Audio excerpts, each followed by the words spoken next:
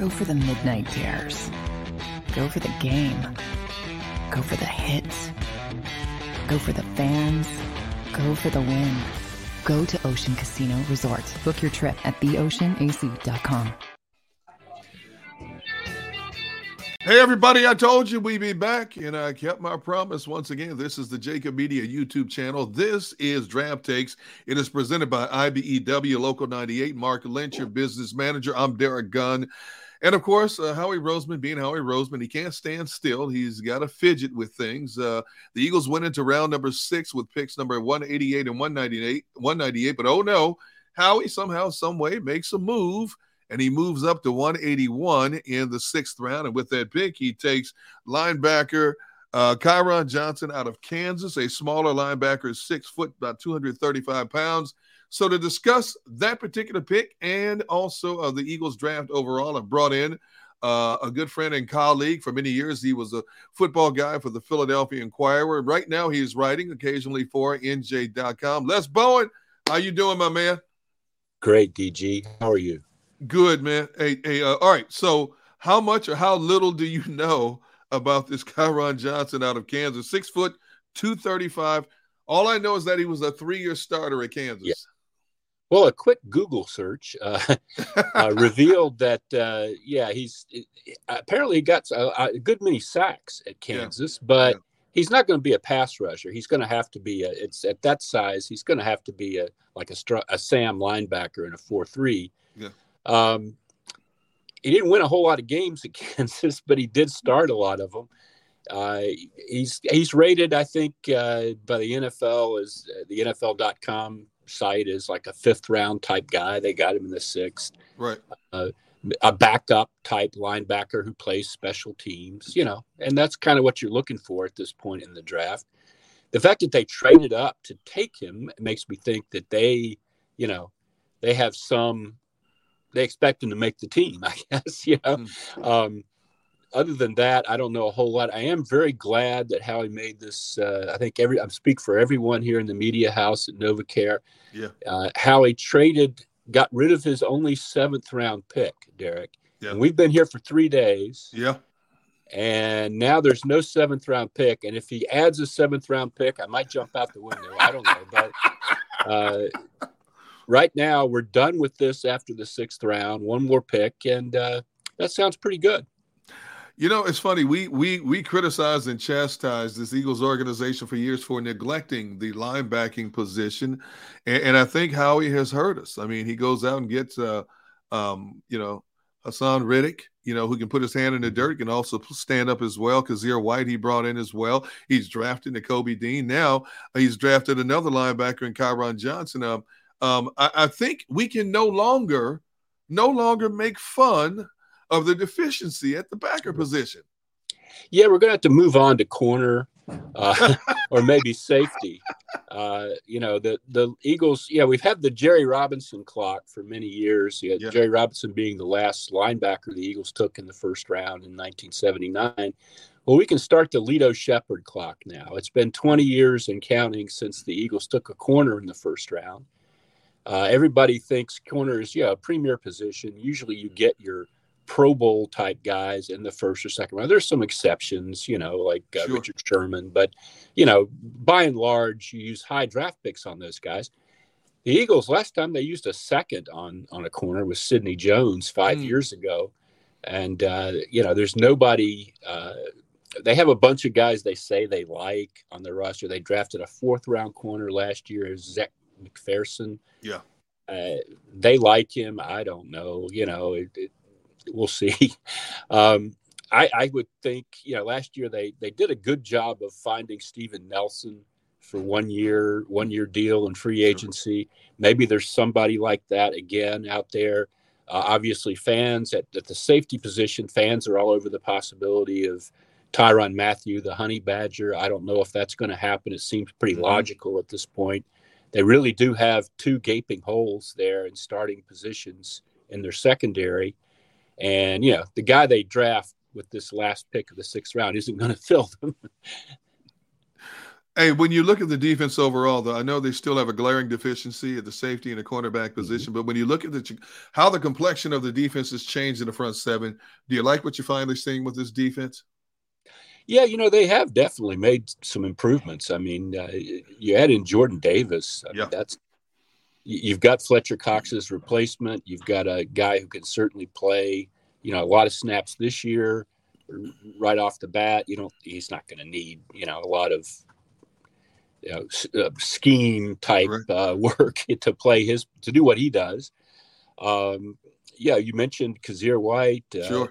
Hassan Reddick. There's been, it ought to be a better defense. It really should, if they can get those two starting positions nailed down with somebody who's not like a practice squad type player. I think we'll see a little more this year of what Jonathan Gannon really wants to do with the defense. Right. We weren't really sure what we were watching last year. We saw a lot of different stuff, and a lot of it wasn't very impressive. A lot of it was very vanilla, but he was playing with Jim Schwartz's players, and now that he maybe has more of the kind of guys he wants, maybe we'll see something different. We can hope anyway. That was my next question to you. With a Jonathan Gannon, what can we really expect now? Was that his philosophy from 2021, or because he was so-called handcuffed by inheriting players more so than being able to have some input in terms of what type of players he liked at the D tackle, the outside edge, things like that? Well, now is he all of a sudden going to change that philosophy moving ahead in 2022? Yeah, I wish I knew. I mean, it's not like he has ever been a coordinator anywhere else, and you can say, well, when he was in charge of the defense here, they did X. He's run secondaries before, but he's never run a whole defense. So, and he hasn't really been forthcoming about stuff like that. So, and we don't get a chance to talk to him like during this. It would be wonderful if they brought Jonathan Gannon up there to talk about his defense. But, that's at least a few weeks off probably. I'm real interested to see. I really am. Because it got better last year when he started listening to some of his veteran players about what they did best. But, we still don't know what he wants to do. Are you as shocked as all of us that a kid like Nakobe Dean drops all the way to the third round? And then you hear all the stories about the misinformation out there with the pec injury. And he says he was never told by anybody he needed surgery and things like that. I mean, we know football can be a dirty business and teams try to get players to drop. But, I mean, that rumor cost this young man millions of dollars. Yeah, and we don't know yet, whether this is totally something that blew up out of nothing or if he really does need surgery. The Eagles are emphatic that he doesn't need surgery. They say doctors have checked frontwards, backwards, sideways. Sure. You see these things in the draft, but usually it's not this much of a mystery. Usually there's it's one or the other. It's either teams looked into it and weren't worried about it, and the teams that had the updated information were satisfied, or a guy just like, you remember Chris Polk, the running back they had many years ago. He fell totally out of the draft because he had a shoulder that doctors told teams, he's not going to play very long. And he didn't, and he knew that. And same thing with Jay Ajayi and his knee. He came out of college with a knee that already had arthritis in it. And doctors said, he'll be a good player, but maybe until about he's 25 or so, and that was the way it went for Jay Ajayi. And we could be seeing something like that here. I don't know that. Yeah. But Nakobe Dean did have shoulder surgery last year. He's a kind of a small linebacker who plays a very aggressive, hard-hitting style. And maybe it's just the sum of all the, the intrigue and the surgery last year. Maybe teams are just looking at him and saying, he's for first, second round, you want a guy who's going to be a starter for years. And we don't know that he's going to hold up. Teams hate to pay money for guys that aren't playing. That's one thing I've learned covering this. They really take that kind of stuff very, very seriously. The guy who's a great player when he's healthy and isn't ever healthy is worth nothing, Yeah. So I guess that's what we're talking about. I hope, obviously I hope Nakobe Dean is, plays 15 years in the NFL and is a Hall of Famer. But it's very interesting that this happened, and I think we probably haven't heard the last of it. Hey, let's stand by. This sixth round is moving by fast and furious. They're already through pick number 186. Of course, the Eagles have another pick. I believe at 198 it is. Yes, they're staying at 198 as we know it right now. We're going to come back to you in a few moments after the Eagles pick at 198 and get your perspective real quick on that one, as well as I want to ask you a few more about questions about the Eagles draft. So I appreciate you being a part of our coverage here on Jacob Media channel. And I'll talk to you soon, my friend. Okay, DG. Take care. All right. We're going to come back in a short while from now.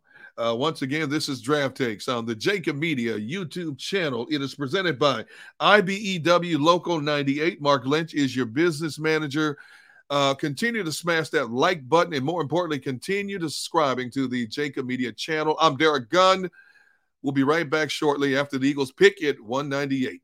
In Philadelphia, we celebrated the miracle with pride only 5 years ago. And then the following morning, IBEW Local 98 members went back to work, building this city, rescuing our communities from decay, and inspiring the young men and women of the region to take pride in who we are. Like the Cats, Local 98 members believe in hope. To learn more about who we are, what we do, and career opportunities with Local 98, visit us, IBEW98.org.